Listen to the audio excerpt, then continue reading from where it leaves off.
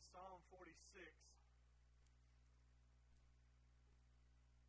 Last week we finished a series built around Passion Week. We talked about several things across that week and things we could take from it. And the thing we really kind of focused on last week was our purpose through our problem. Accomplishing what God has left us here for, accomplishing what Jesus saved us for, in order that we can glorify Him through the problem that we all battle, which is our flesh. And one of the things we talked about was the fact that we all have this flesh, and we all battle this flesh, and we all have to kind of war that spirit and flesh wars going on. We always have to make those decisions. I hope that today, as we talk about this, God is our refuge, that we don't miss the fact that when we don't have to be in a battle like a pandemic, or we don't have to be in a battle like an economic battle, or problems in our marriage, or problems with our health, or problems with our family, or problems with our job. We don't have to be battling those kind of problems to be in a situation or position where we need to run to God, our refuge. If we're battling that flesh and we're losing that battle, run to Him. Run to God, our refuge. I want to talk about, though, our focus on our current situation, the proper response that we as followers of Christ should have in times like these. Again, we're going to be in Psalm 46, and this was one of the favorite psalms from historical documents we see of Martin Luther, the great reformer. He actually wrote a song called "A Mighty Fortress Is Our God," and it was based around and on Psalm 46. He had a famous saying that he was quoted as saying, even in the darkest days of the Reformation, he would look at his trusted friend, his closest companion, Philip Melanchthon, and he would say, "Let's sing the 46th Psalm and let the devil do his worst." Can I just echo that this morning? Let's sing, or let's read, let's focus on the 46th Psalm and let the devil do his worst. It's not in my notes. I didn't really plan on sharing this, but I really kind of get emotional thinking about all that Jesus did and the blood of Jesus we just sang about. And then I read this, and it just brought my mind back to a day a few weeks ago where we were in a dark place. We were struggling. Lenny's health was not good, and praise God, those of you that have asked and reached out, thank you again for the meals and the encouragement. She's doing a lot better. She's feeling a lot better. We're still battling side effects from the medication, but praise God, her eyes are doing a lot better. But we were in a kind of a dark place, and we had been on this kind of roller coaster where she was great, and then she was really bad, and then she got better, and then she got some side effects that caused some problems. We didn't know what was going on.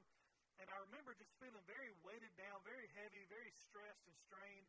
And I was in there one night, and I was trying to talk to her, and I was trying to be positive, and I didn't want to be emotional. And so I'm talking to her, and I'm just trying to be encouraging. And April's standing there, and I'm looking at April, and both of us are just on the verge of just a breakdown, to be honest. We kind of closed the conversation, and I said, I'm going to get a shower. And I said, I'll walk down the little hallway down to our bedroom. And y'all listen to me. It took all I could physically do to walk. I don't know how far it is. 20 feet? 20 feet from the couch where she's laying in pain to the bedroom door to go in.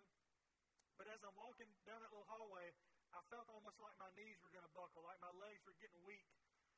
And I ran to the corner, and I felt this burden, and I felt this heaviness, and I was like, God help me. Why is this happening? Why is this going on? And then I thought about something that somebody had told me a few days earlier. They had talked about Job. And listen, I want y'all to make sure y'all understand me. That was a sweet comment, but I'm not Job. Job had it a lot worse than me, and Job was a lot better guy than me, or he wouldn't have been in that situation. You've heard me say it before. I want God to think of me just a little bit less than what He thought of Job. You know what I'm saying? Like, I don't want him to say, hey, have you considered my servant Kevin? No, still look at Job. But I'll take second to Job. That's fine with me. But I don't want to be the first guy when Satan's roaming around that God says, hey, have you thought about my boy Kevin? No, thank you. But that ran through my mind, that Job story, that the enemy was the one that was taking all this stuff from Job. Now, listen, we still know that we have a sovereign God who either causes or allows everything that happens. But in that moment, I'm walking back there, and I turn the corner of the bedroom, and it just hit me, this wave of anger. And I thought, you know what, if this is the enemy,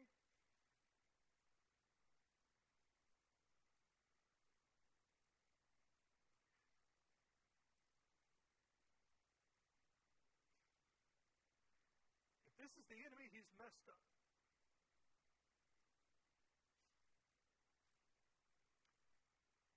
He is underestimated my faith.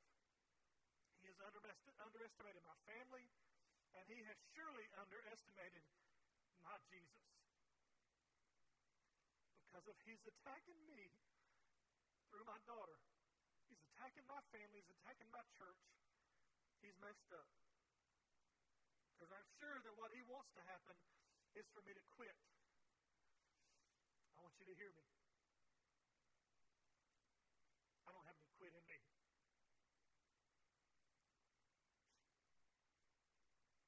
My kids don't have any quit in them. My wife doesn't have any quit in her.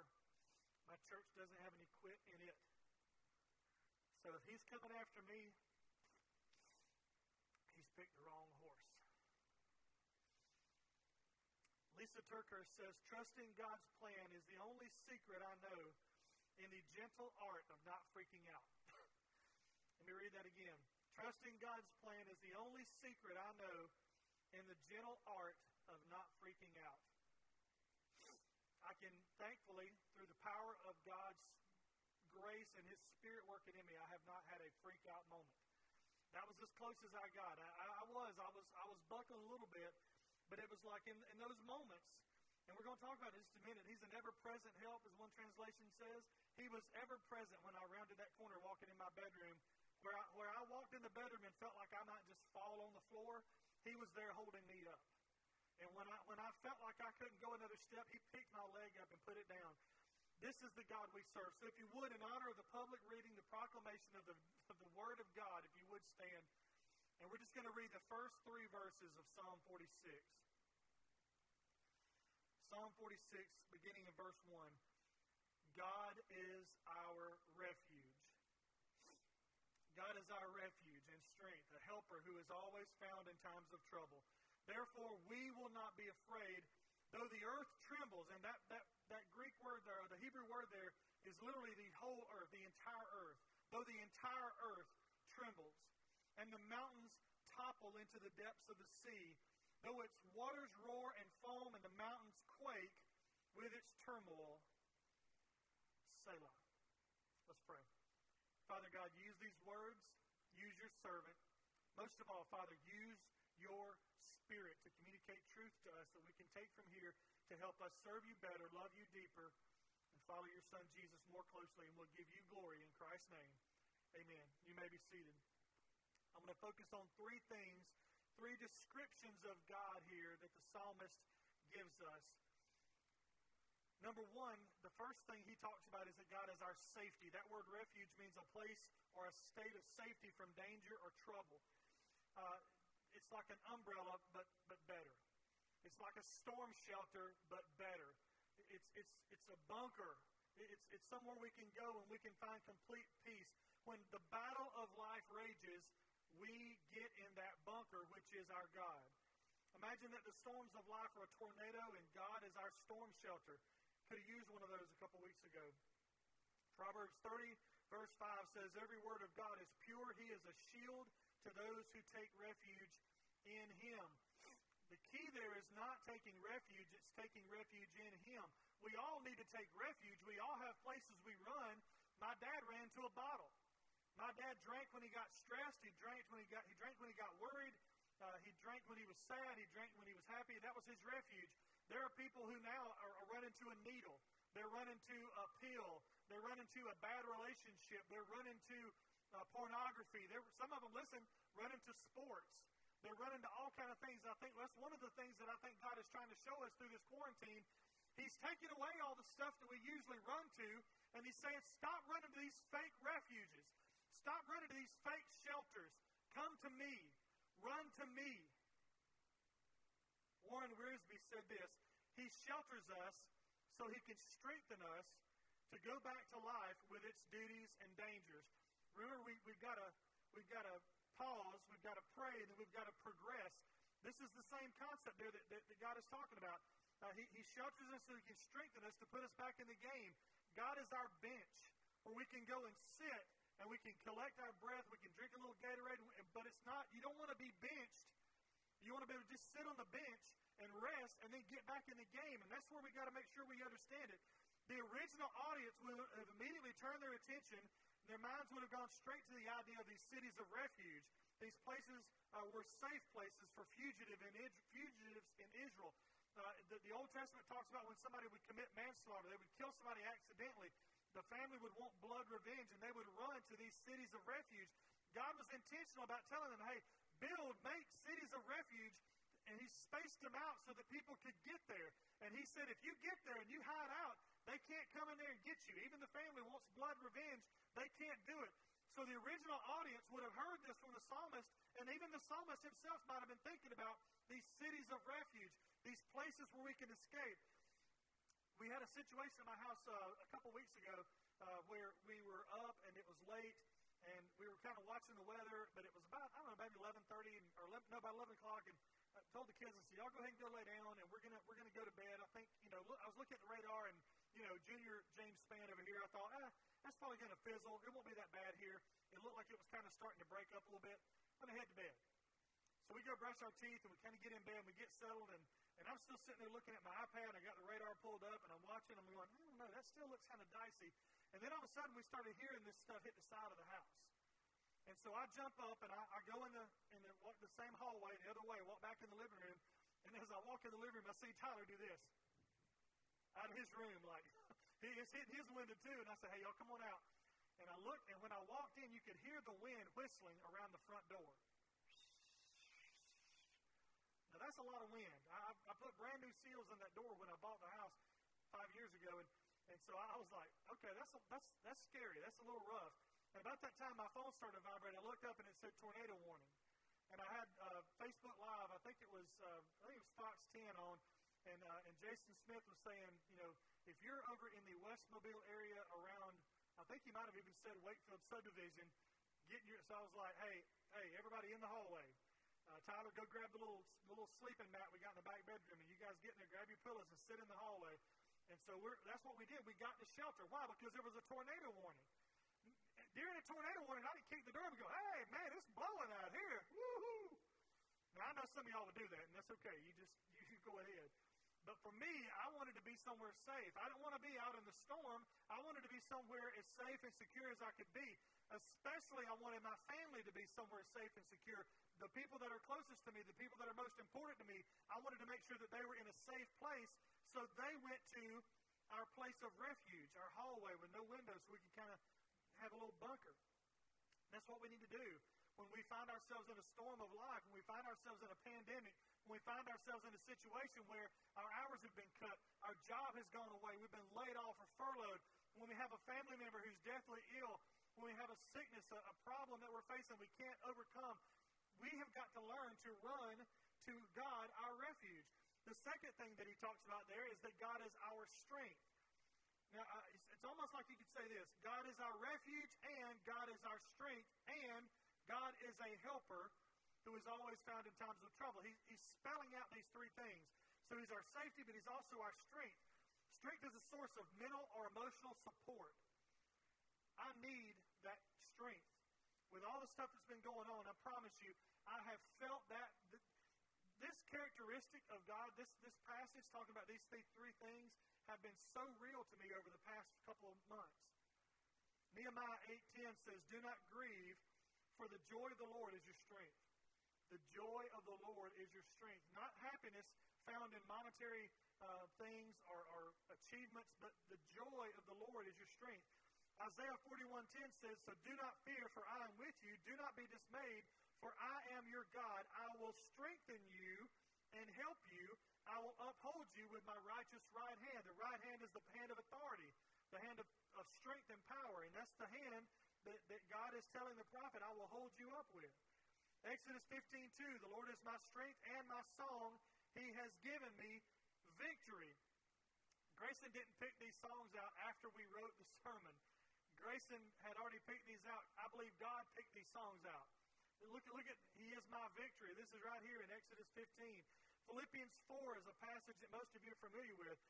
Paul says, "I rejoiced in the Lord greatly that once again you renewed your care for me.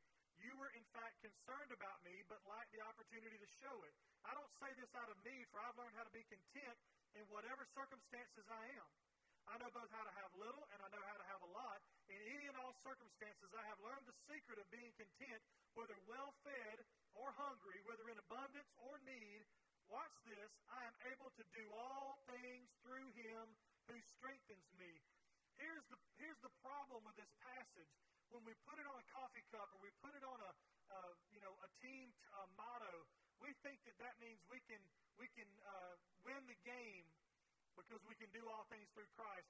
That means we think we can overcome whatever adversity. No, what Paul is saying here is I've learned to be in the penthouse and I've learned to be in the outhouse, and I can live and joyfully walk with Jesus anywhere in between those two because I can do it because He gives me strength. When we try to live in our own strength, when we try to work out of our own bank of energy and confidence and endurance, we're going to tap that sucker out every time. We're going to write checks that are going to bounce if we're writing them out of that account. But when we get into the account of God, who is the supplier of my every need, who is the author and finisher of my faith, who is the righteous King of glory, when we write those checks out of the abundance of God, the abundant life given to us to follow Jesus, then we can say with Paul, I can do all things through Christ because He is the one who I'm drawing my strength from. God is telling us in this passage, the psalmist is telling us, run to God, find our refuge in Him, run to God and tap into His strength. The reason you're struggling is not because God is insufficient, it's because you're not tapping into the strength that He's provided you, or you're not running to that refuge. If I had stood out in the front yard in my shorts and t-shirt the other night, I would have not had a good day. I would have been at the very minimum soggy, at the very maximum lifted and carried away.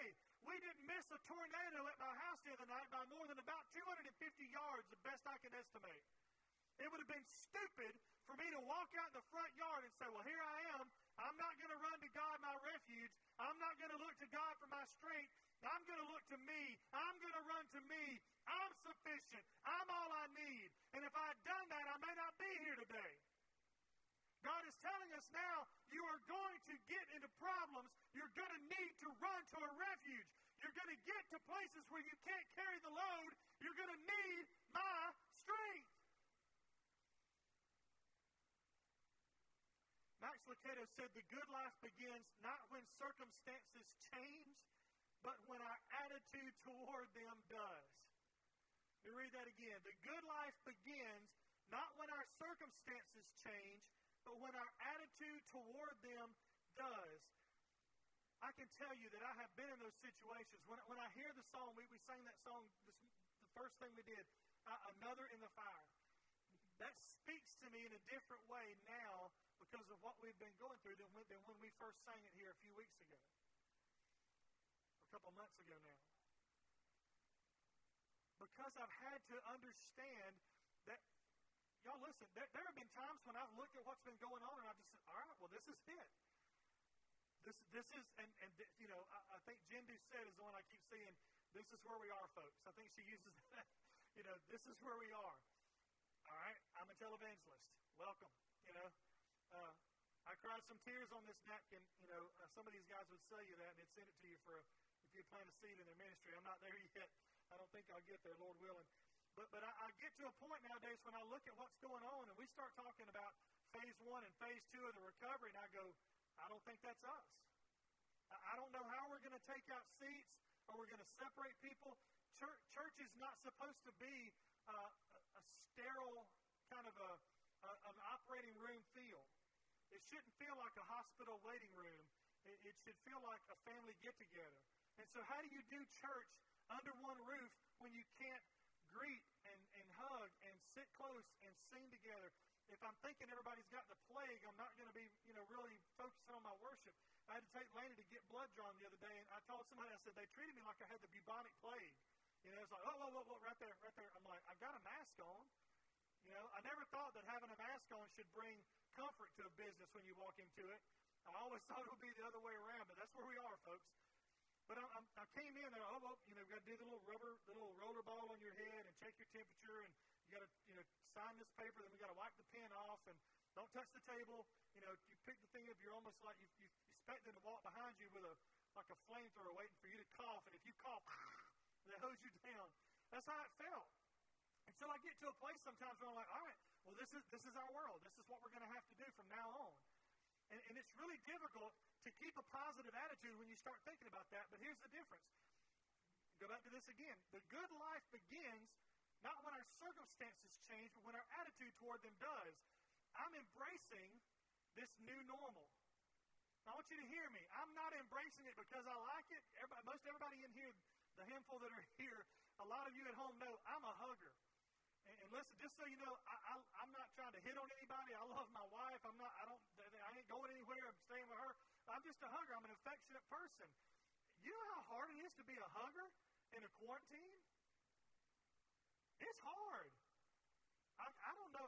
The cat won't hug me. If I tried to hug the dogs, they would lick me in the face. I'm a hugger, and now that we've got this exposure, and Laney's got this immunocompromised situation, I can't even hug them.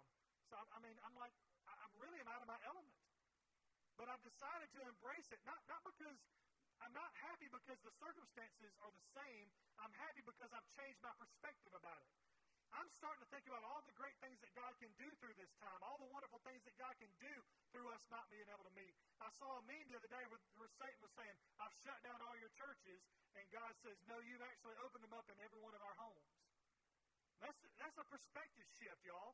That's where we've got to get. We've got to, listen, I'm going to be honest. I'm not trying to hurt any feelings. I'm just going to be honest. Hey, dads. Just dads. Moms, daughters, y'all look away. Kids. Young men and fathers, I want y'all to look at me for just a minute. My job is not to be the primary disciple maker of your wife and kids. It's your job. Now, we have made the American church so that we don't have to do our job. We just send them to Sunday school. We send them to Team Kid or Awana. We send them to the Wednesday night youth group. We send them to wherever. I'm going to tell you something. We're not in a send them to anymore. We're in a home discipleship program. And you men, us men, we've got to step up. We have got to take more responsibility for being the disciple maker of our children and our wives that we're supposed to be. You wives that are single moms, you're going to have to step up. You've already stepped up in a lot of areas. The next step is, hey, I'm going to have to disciple my kids at home. I can't send them to Kendra. I can't send them to youth group. I can't send them to Brother Kevin. I've got to disciple my kids at home. If you need help with that, contact the church. Let us know how we can help you. We will do anything in our power to help you do that, but that's where you've got to be because that's our new normal. And when you embrace that, you can change your attitude. The good life can begin as soon as you embrace the situation and just change your attitude about it. So God is our safety. He's our strength. But look at the third thing. He's also our support. Our safety, our strength, and our support. The word helper there is what's used in a lot of translations. One translation I love says he's an ever-present help or a very present help. A helper is someone who makes it easier for someone to do something. They improve a situation or a problem. In other words, they support someone to allow them to move in a specified direction. But he's not just a help. He's a help that's always found when you need him. What that means is God is already ready to catch me before I even start to fall. Now think about that for a minute. I know that I hate to tell this story, but it's good gracious. We're up in the conference room the other day, and we're all spread out. You know, we're social distancing, but we're kind of eating and meeting. And Donna leaves, and Miss Donna Wright's our small group director, communications director. She walks out, and she's like, all right, I'm going to go get some stuff from my office. I'm heading home. I'll see y'all tomorrow or check in tomorrow. And she leaves, and we're standing there. We're sitting around, we're talking, and all of a sudden, Kendra comes walking in. She says, hey, Donna fell. So we take off running. Me and Grayson run out of the door, down the stairs. We open the door, and there she is. And she has fallen. She slipped and fell out there, and she landed flat on her back and knocked the breath out of her. Thank the Lord she was okay. We helped her up. She went home. Everything's good. But here's the thing. There's a handrail out there. That handrail, by design, is supposed to be a very present help in times of trouble. But the handrail didn't catch her. Why? Because the handrail is just an inanimate object. God is not inanimate. I want to make sure we're clear on that. God is a handrail who's got a brain and a heart and a mind and can see in the future. That's a pretty cool handrail. If that handrail had said, hey, Donna, whoa, slow down, you're going to fall, she wouldn't have fell. See, our God is a helper, but He's an ever-present helper. He's a helper that's always there and always ready because He knows before we do when we're going to need Him. Isn't that a beautiful thought? That if we reach out to grab God, He's already there. He's reaching out to grab us. This shows the consistency of God and the availability of God. The consistency of God and the availability of God. He is a helper. He would be great if He was just a helper, but He's not just a helper. He's an ever-present helper. He's an always-there helper. The old song I've got, I serve an on-time God. He's an on-time God. Yes, He is. That's exactly what the song is talking about. He's an ever-present help in times of trouble. Here's the dirty little secret. We're always in times of trouble. Just because you don't feel it or sense it as much in one day or the other, you're always in trouble because you have flesh that's always trying to make bad decisions, because you have an enemy, an adversary who's roaming around seeking whom he may destroy. We are always in trouble, and we are always in need of that very present help. The more conscious you are of the presence of God, the more confident you are in the power of God. I don't appreciate God's power unless I know He's here. If you feel far from God, guess who moved? The word trouble is talking about all kinds of trouble. It's talking about tight spots, sticky situations, stressful days, restless nights, loneliness, mourning, loss, hurt, illness, every other kind of trouble you can imagine, and even some that you can't. So let me ask you two questions. Number one, what is it that you're facing right now that you think is bigger than God? What is it that you're facing right now that you think is bigger than God? I'm going to answer a riddle for you. Nothing. You can think it's bigger than God, and if you want to be wrong, you can just sit over there and be wrong in your wrongness if you think that your problem is bigger than my God. My God will supply all your needs according to His riches and glory. That's who we're talking about. The number two question is, what is it that you think God is unaware of or unconcerned about? Remember, He's not just a helper. He's a very present, an ever-present help in times of trouble. We're always in trouble. When we sing that song, there is another in the fire, it's because you're going to go in the fire. He's not saying just in case you ever find yourself in a fire. No. You're going in the fire. You're going in the lion's den. You better hope that God is with you in the lion's den, or you're going to be a crispy critter in the fire and a salty snack in the lion's den. We're all going to go through these trials and tribulations, but we need to know that He is there. 1 Peter 5, 6, and 7 says, "Humble yourselves, therefore, under the mighty hand of God, so that He may exalt you at the proper time, casting all your care on Him." Why? Because He cares about you. Y'all listen, there's a lot of people over my years in ministry that have tried to cast all their cares on me. I can't handle them all. I can't handle all of your cares. I want you to tell me what you're worried about. I want you to tell me what you want prayer for, but I can't carry it like God can. Cast all your cares on Him because He cares for you. Hebrews 13, 5 and 6 says, "Your life should be free from the love of money. Be satisfied with what you have. For He Himself has said, I will never leave you, never forsake you. Therefore, we may boldly say, the Lord is my helper. I will not be afraid. What can man do to me?" One last quote from Max Lucado. He says, the path to peace is paved with prayer. Because when we go to prayer, we're going to our helper. We're going to that ever-present help, and we're telling Him what we need. So God is our safety, God is our support, and safety, strength, and our support. So I want to look at verses 2 and 3. We're going to close with this. You know what it means when a preacher says in closing? Nothing. All right. Look at verses 2 and 3. I want you to find out what's happening. Let's think about this. Look at 2 and 3. What in the world is happening? Here's what's happening. The earth is trembling, the mountains are falling into the sea, and the sea itself is roaring and foaming as the mountains collapse. Now, again, you got to use your imagination. All right? Close your eyes. Now, if you're listening to this on the podcast and driving, don't do that. But if you're sitting at home, if you're sitting somewhere where you can close your eyes safely, close your eyes and just try to picture what these calamities are causing. The whole earth is shaking. I've never been in a earthquake. I've never been in one, but I've heard it's a terrible thing.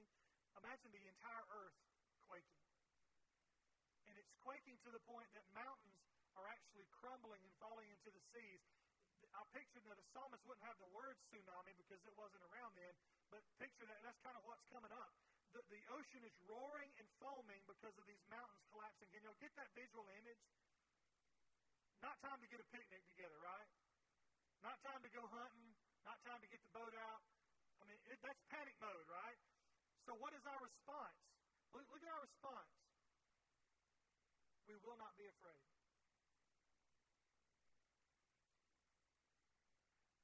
My initial response when I close my eyes and imagine the entire earth shaking and mountains actually breaking, fracturing off, and falling into a frothing, foaming, roaring sea is not to go, it'll be all right. I ain't worried. That's not my flesh response. That's not my knee-jerk reaction. But my spiritual response, when the power of Christ moves in me and I realize that He is an ever-present help, that He is my refuge and my strength, I say, you know what? Let them fall.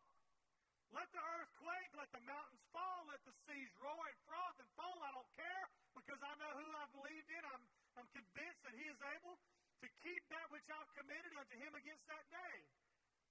He can do exceedingly and abundantly above everything that I can ask or imagine. So why would I let a shaking earth or a falling mountain or a frothing sea cause me to give up on Him? I'm going to tell you something.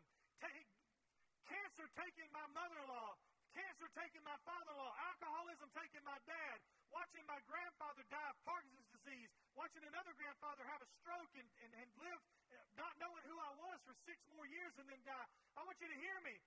None of that shakes my faith in God. None of that shakes my trust in Him.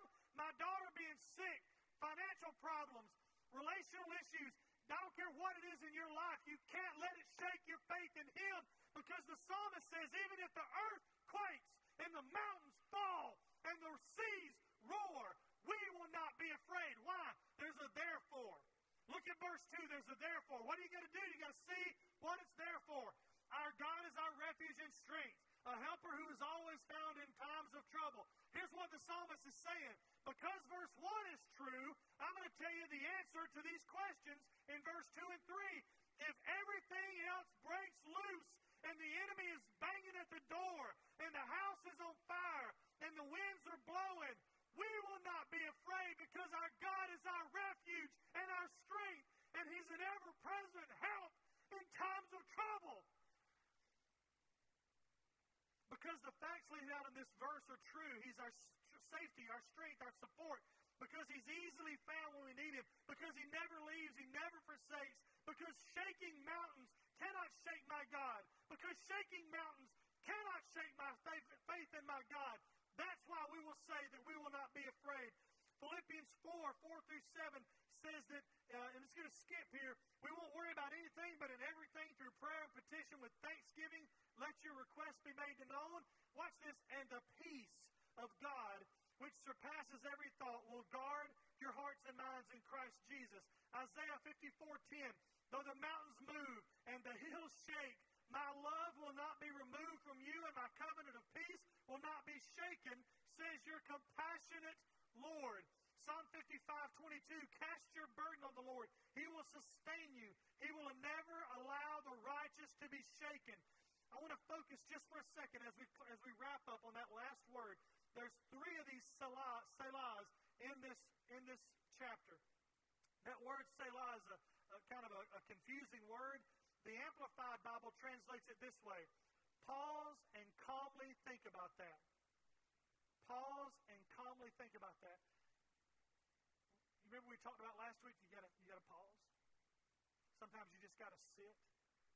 You just gotta wait upon the Lord.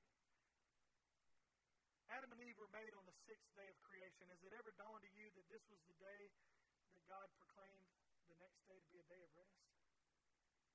Maybe He was trying to set a foundation that we're supposed to rest in Him before we do anything else. Maybe our problem is that we feel like we can't rest or things will fall apart.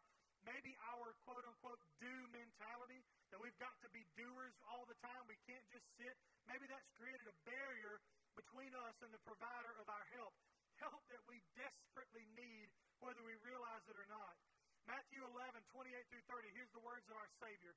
He says, come to me, all of you who are weary and carry heavy burdens, and I will give you rest. Take my yoke upon you. Let me teach you, because I am humble and gentle at heart, and you will find rest for your souls.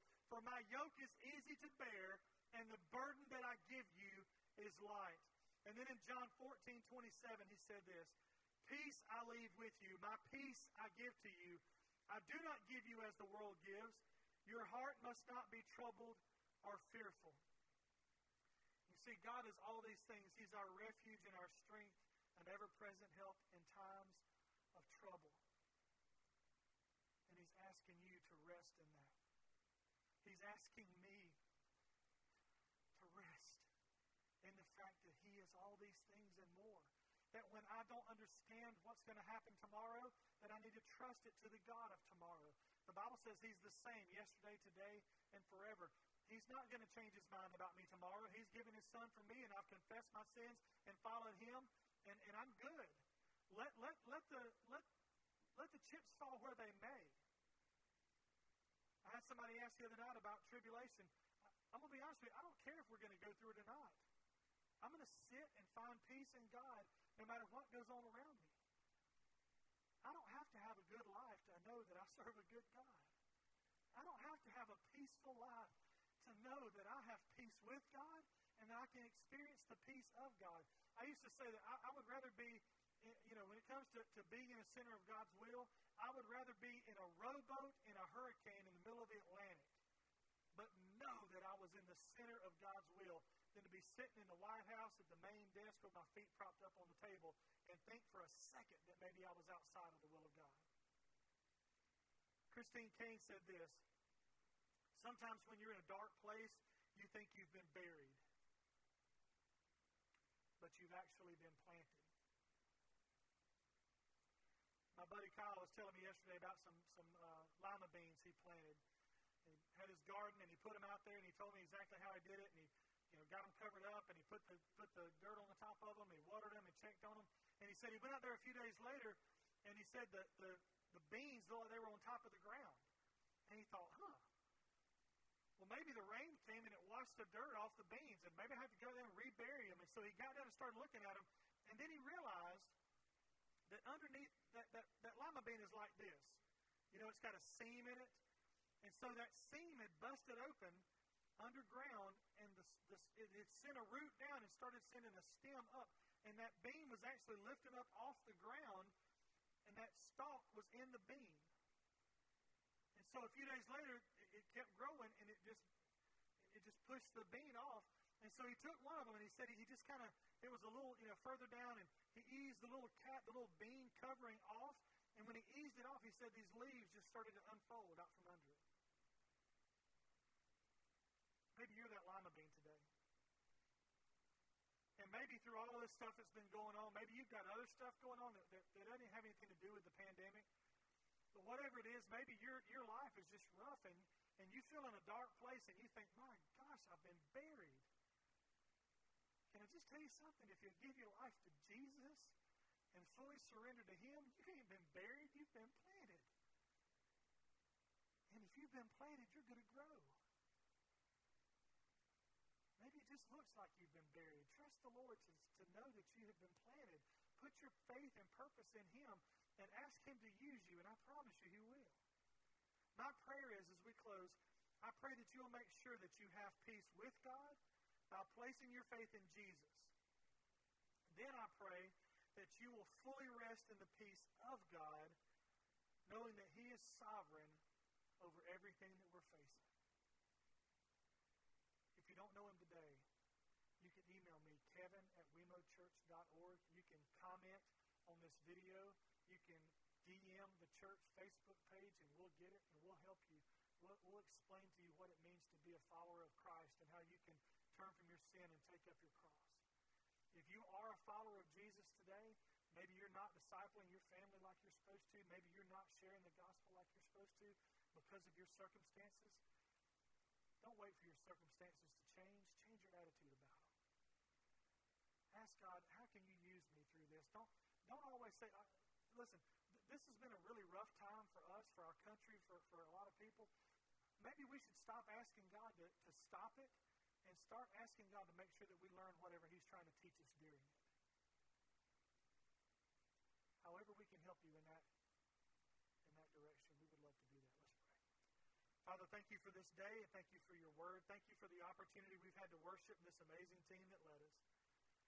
God, help us to never forget that you are our refuge and our strength and ever-present help in times of trouble.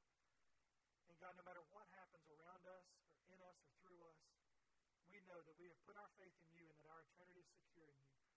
And we can remember that the joy of the Lord is our strength. Father, thank you for this time in your word. I pray that you would accomplish great things through it for your glory. In Christ's name.